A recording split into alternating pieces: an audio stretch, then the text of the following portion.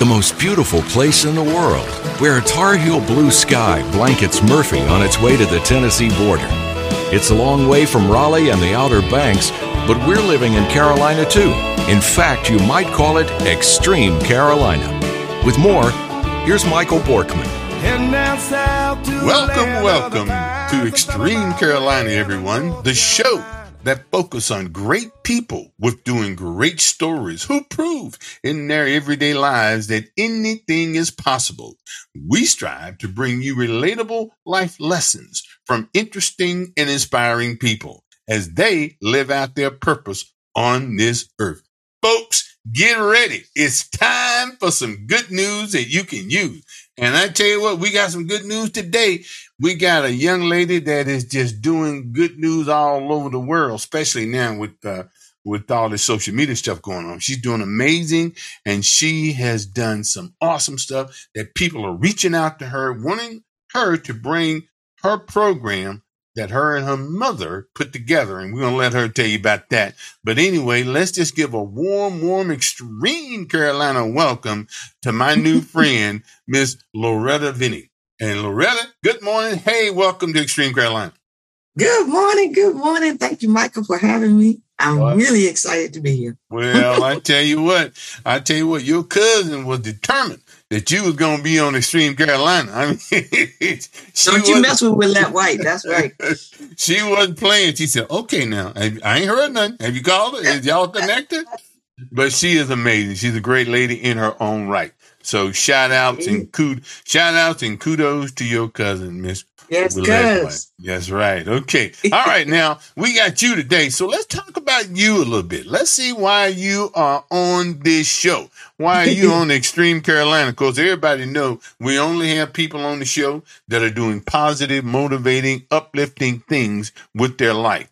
And so we understand that you're doing some amazing stuff in the realm of dementia and caregiving. So you're doing some awesome stuff. And I also understand you've done over 300 speeches and presentations on that type of thing. Is that right? That is true. I mean, you must don't see your kin folks or your dog or nothing. Your dog or nobody see you because you are giving presentations. That's exactly why I don't have a dog, because the dog would never see me. Yeah, that would be a bad thing.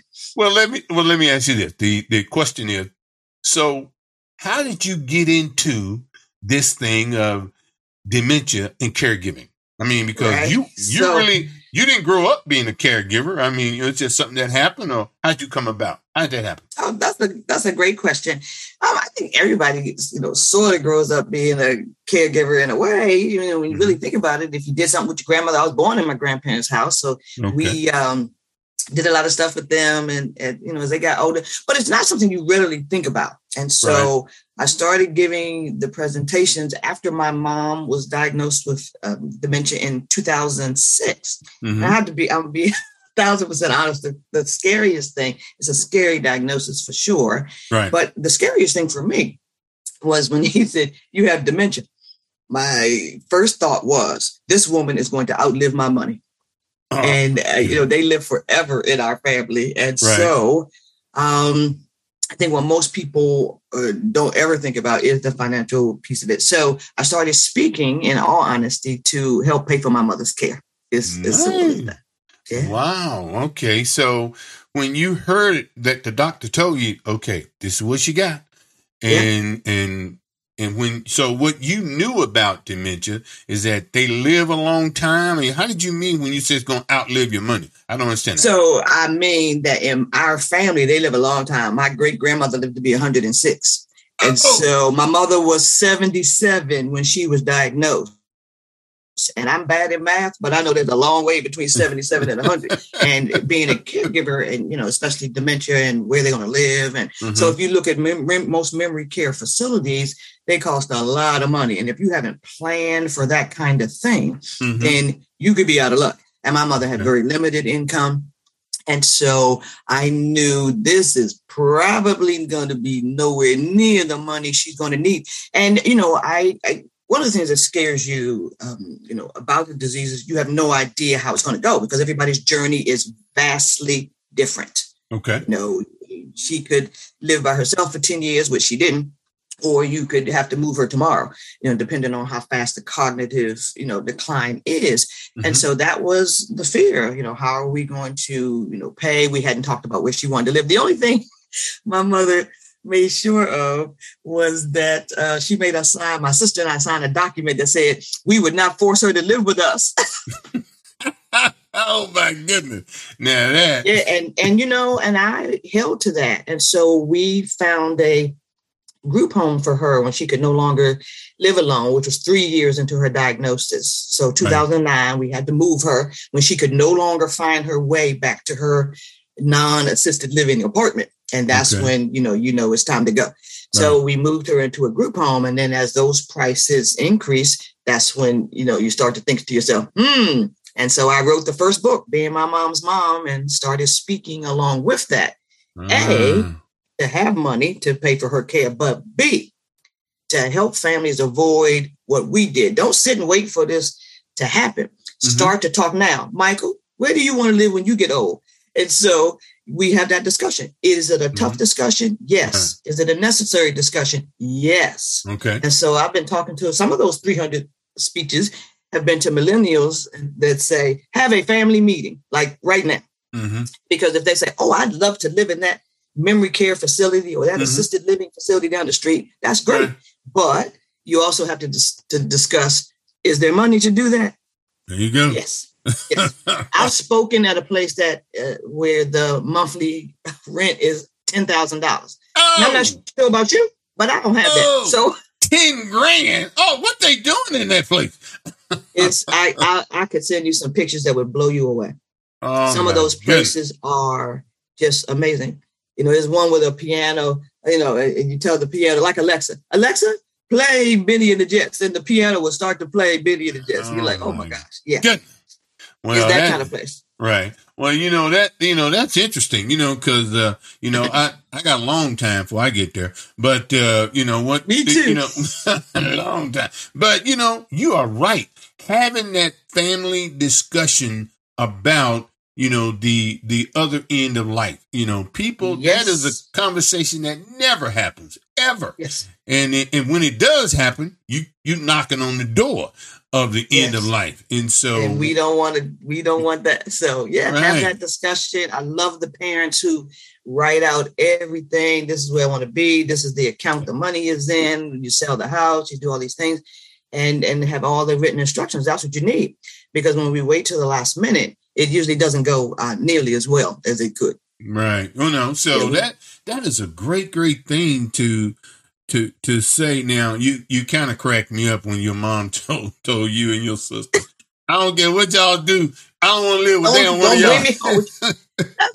My husband would have loved that. They were inseparable. He would have loved her. And because I was raised in my grandparents' home and she lived with her parents most of her adult life.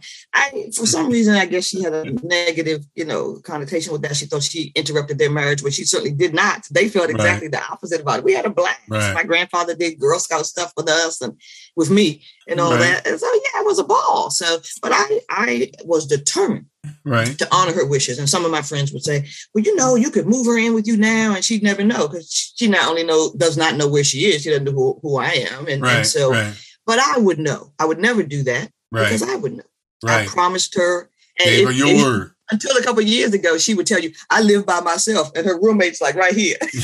But they are so oblivious to each other. It is an amazing thing to watch. That disease is crazy. And, really is. But, I admire you and your sister for what you just said about, hey, we agreed. We gave our word. She wasn't moving in with us. And, and even today, before they even get there, a lot of folks, and I'm sure you've seen this, no, I'm not living with my kid. I'm just not doing it. And, what do you think that is when parents say that? I don't want to. It's all about independence. That's the word, independence. You don't want to admit that you have to rely on others. And I think, there's so many things out there today where, they could have someone come into their home and help cook breakfast or get them dressed or do whatever without them ever having to leave their home. And so, and without a lot of help from us.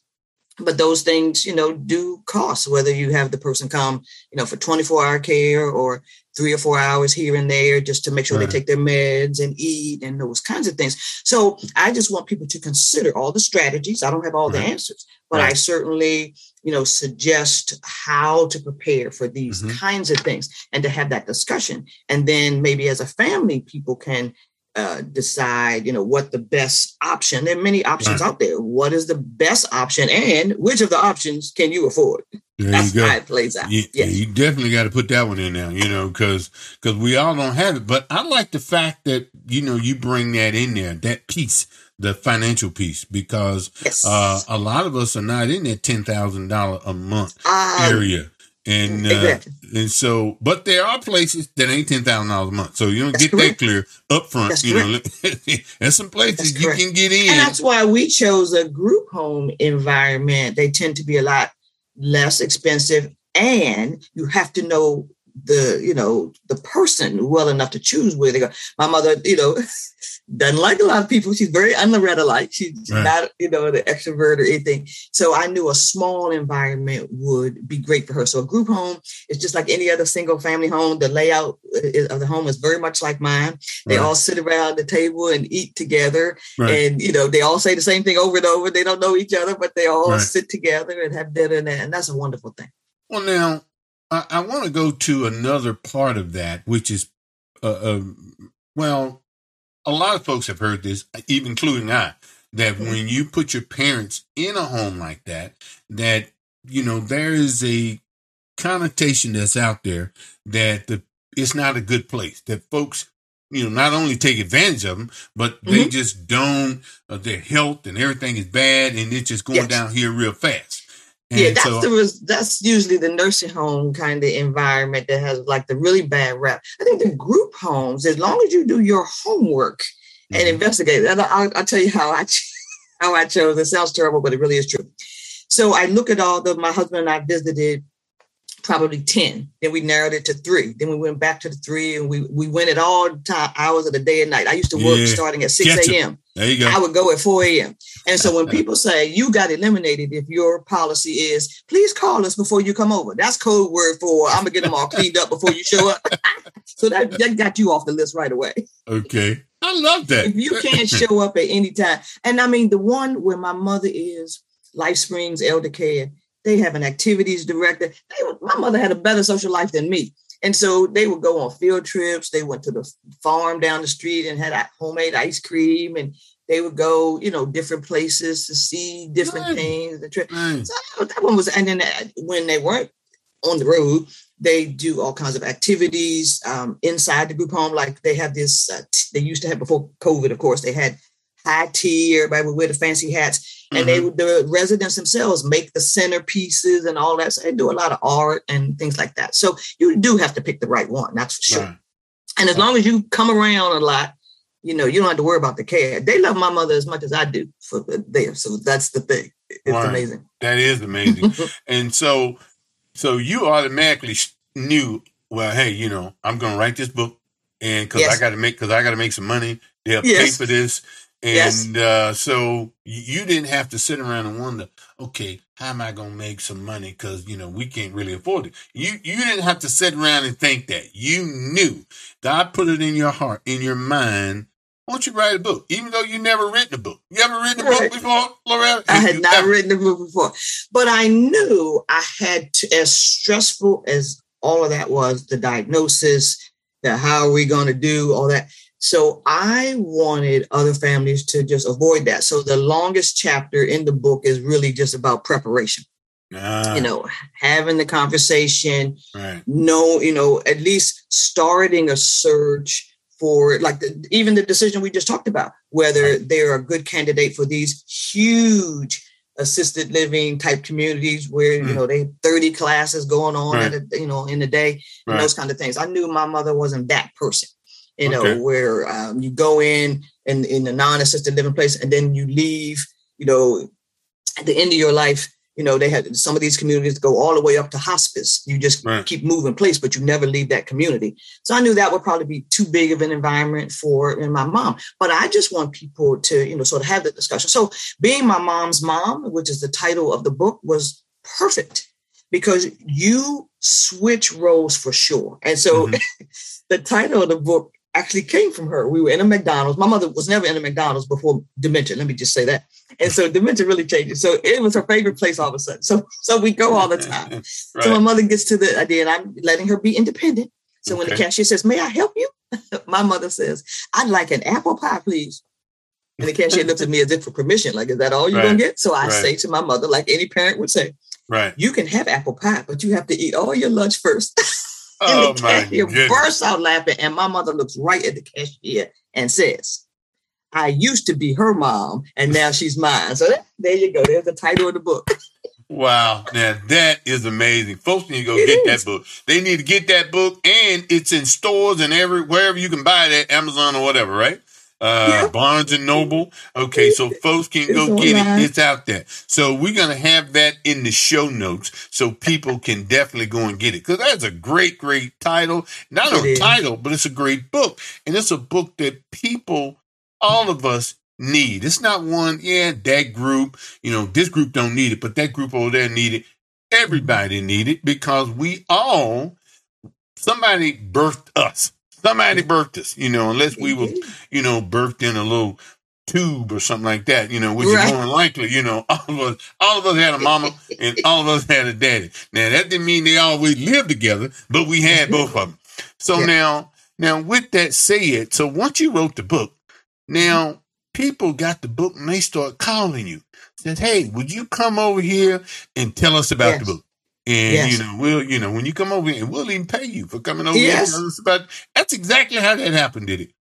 So, and I went to a lot of caregiving type fairs. That's really how it started. I met a woman at one of these aging, fairs where they have a lot of speakers and a lot of vendors, giving out information or selling some product or whatever. And I met a woman who said exactly that. "I want you to come to my community and speak to our support group." Perfect. And so that's how I started. And then it turned out the book ended up going in their warehouse. And that meant I became a national speaker for them. And who knew that was a thing? Wow. A national speaker for a memory care community. And it was amazing. And that was the start of it. And I'm now a national speaker for 3 different memory care facilities. So I go around the community and do that. But I've also spoken to sorority groups who have Alzheimer's as a cause, to church groups. And, the thing about the fee, I do want to say, obviously I have a fee. However, and some speakers will say, "I would never speak for free." First of all, my mother didn't raise me that way. And if a church group, for example, they need the information, I certainly would go and speak for free and have done it. I've done lots of free things because here's the thing. I have gotten significant paid bids from every single free thing that I have done, without a doubt. And so my mother would just be thrilled that, I've always, given back. And whether it's 2 people that you speak to or 2,000 people. And so it's just important, more than any dollar figure. It is so important to get the information out there that, is the key. And I still get emails from people who heard me speak years ago. And one yesterday, somebody posted on the my LinkedIn feed, which you could probably see. Hey, Loretta, her name's Caitlin. And she said, "I saw you speak in Cincinnati years ago." Oh, my goodness. And I still remember, what you said. And, I love following you and your mom on LinkedIn. And I just wanted you to know. Okay, see, and I get all kinds of mail like that. And sometimes I don't remember your name or which event I've spoken in Cincinnati 10 times probably. I've been to Chicago 18 times. And so, it's hard to keep the audience straight or what conference it was. But when people say, "I still remember what you said," preparation, have a plan and a backup plan. People can share that. That's my thing. Have a plan and have a backup plan. Now, here's the question probably coming out of the blue. You probably didn't hear. They see this one coming. And it wasn't in your bio or anything. But now, all this traveling around, were you a girl? I like how you said that. I'm a morning girl, so I'm going to just, were you a person who liked to travel? Or are you like, I don't want to do this traveling thing, I mean, was this a hardship on you? Or you like, okay, let's go. I'm packed. Let's ride. I'm a let's go person. And for the first 150, my husband went with me. And we were the traveling people. As a matter of fact, the second book, Refreshment for the Caregiver Spirit, is simply a book of photos from around the world that my husband and I took. And I added motivational sayings to lift caregivers up on their down days. Goodness. And the refreshment title, refreshment, is my mother's favorite word. So refreshment for the caregiver spirit. And no matter where I would take my mother, she would say, where are the refreshments? I'm like, girl, I can't take you anywhere. That's right. I got to eat something, drink something, Refreshment. And so we love to travel, always love to travel. So when people say, can you speak in, like, as long as the plane goes there, I'll that's right. Yeah. Look at that. Now, see, that you were, that God just made that ready because he knew you were going to like travel. I mean, that was way before this all happened. And you said you've been doing this years. I mean, how many years you actually been doing this? 2014. 2014 is when you started. First, everybody loves you at your church. So the first speaking thing I did was at my church. They have a luncheon kind of thing after church. And that was in April of 2013. The book came out in February of 2013. And so that was my first one. And then I've been going, ever so. So the national contract, the first one started right at the beginning of 2014. So I've been on the road since 2014. And even, it probably only took me 12 days or so to transition my presentations to Zoom when COVID hit. Right. So I've probably done maybe 90 on Zoom since Zoom started. Yeah. That is so amazing. You're right. I mean, even if you didn't go to church, somebody's church would have called you. Somebody's church would have. But the good news is you did go to church. You do believe in, God. And I'm sorry. And folks say, I try not to talk about God. Man, don't listen to my show because we're going to be talking about it. But anyways, what I really admire, and man, I'm looking at the clock. Oh my goodness, we hadn't even got into most of the questions that I want to ask you, which lot of them is about you. Even though you became your mom's mom, love the title, love it. Yeah. And so we're going to put it in the show notes. And so, and the other one too, we're going to put it in the show note, have it down here so people can find it, know what it is. But before we get out of here, I do want to ask a couple other questions. Sure. And one of them is that I saw somewhere in your bio you talking about Lego fidget. Lego fidget, little toy, thing for kids. Now, how in the world did that ever even come about, let alone how you used it, but how did it originally come up? Yep. Came about because when I was 5, my mother bought me my first set of Lego bricks. My mother taught me that I could build anything and I could be anything, and I believed it. And so we spent hours and hours and hours building with Lego bricks. Fast forward, we did that all the way up until, way through my high school years. And what I found is that my mother doesn't talk a lot. So when there was a difficult conversation, I would get the Legos out and she would share. So when she was diagnosed in 2006, you could just see it on her face. I mean, she was so upset. And so, but she didn't want to share how she felt. So I got home and we got the Lego bricks out and she started to share how afraid she was and that kind of thing. And it just continued. So what happened in fast forward to 2014, when she no longer knew me, what was amazing to me was whenever you would get the Lego bricks out, that blank stare that they get, they just stare straight ahead and, don't seem to be interacting in anything. But the minute you got the Legos out, she would come alive. And everybody came to see it. The Washington Post, the New York Times, we were in a PBS special. And, she was sitting there with this puzzle. Yeah. And then, but you would get the Legos out. And then, all of a sudden she would see this cameraman with this huge camera. He had been in the house for 2 hours. And then when I got the Lego bricks, she had totally ignored him. Then when I got the Lego bricks out, she said, "Oh, no." Oh, my goodness. And he even said, I thought you made that up, but she comes right back like she's never been anywhere. Right. And it's amazing to watch. And so that's just to be honest, that is our only connection. And so here is one of Sid fidget toys. It's got a little face, and they love the bright colors. And so you see it spins around, and it's got the bottom spins, and I made them in all kinds of colors. And they really gravitate to bright colors. Purple, which I'm wearing, is the color of Alzheimer's. So I made a lot of purple stuff too. Yeah. But they really like to see that. And so even today, I'm making Lego memory activities for them and puzzle pieces out of Lego bricks that really keep them engaged. So one of my most popular presentations at the moment is engaging activities for every Alzheimer's stage. I've done it 49 times since COVID started, because when adult daycare programs closed, people are like, Loretta, what am I going to do with mama? That's right. What am I going to do? Calling you. That's right. Well, that's a good thing that people know you and what you do. Because what you do, it ain't a gimmick. It's real. Right. It is the real thing to help families try to stay together during this time. Because it's hard. Once they forget you, they forget you. It ain't like they trying to forget you. It just happens. Right. And so that is so amazing. He calls me very nice person. That's my name. Very nice person. When people say, do you know who she is? She's a very nice person. I know her. She's a very nice person. That's good enough for me. Because I know other parents that call their kids a whole lot of other stuff. So a very nice person, that's good for me.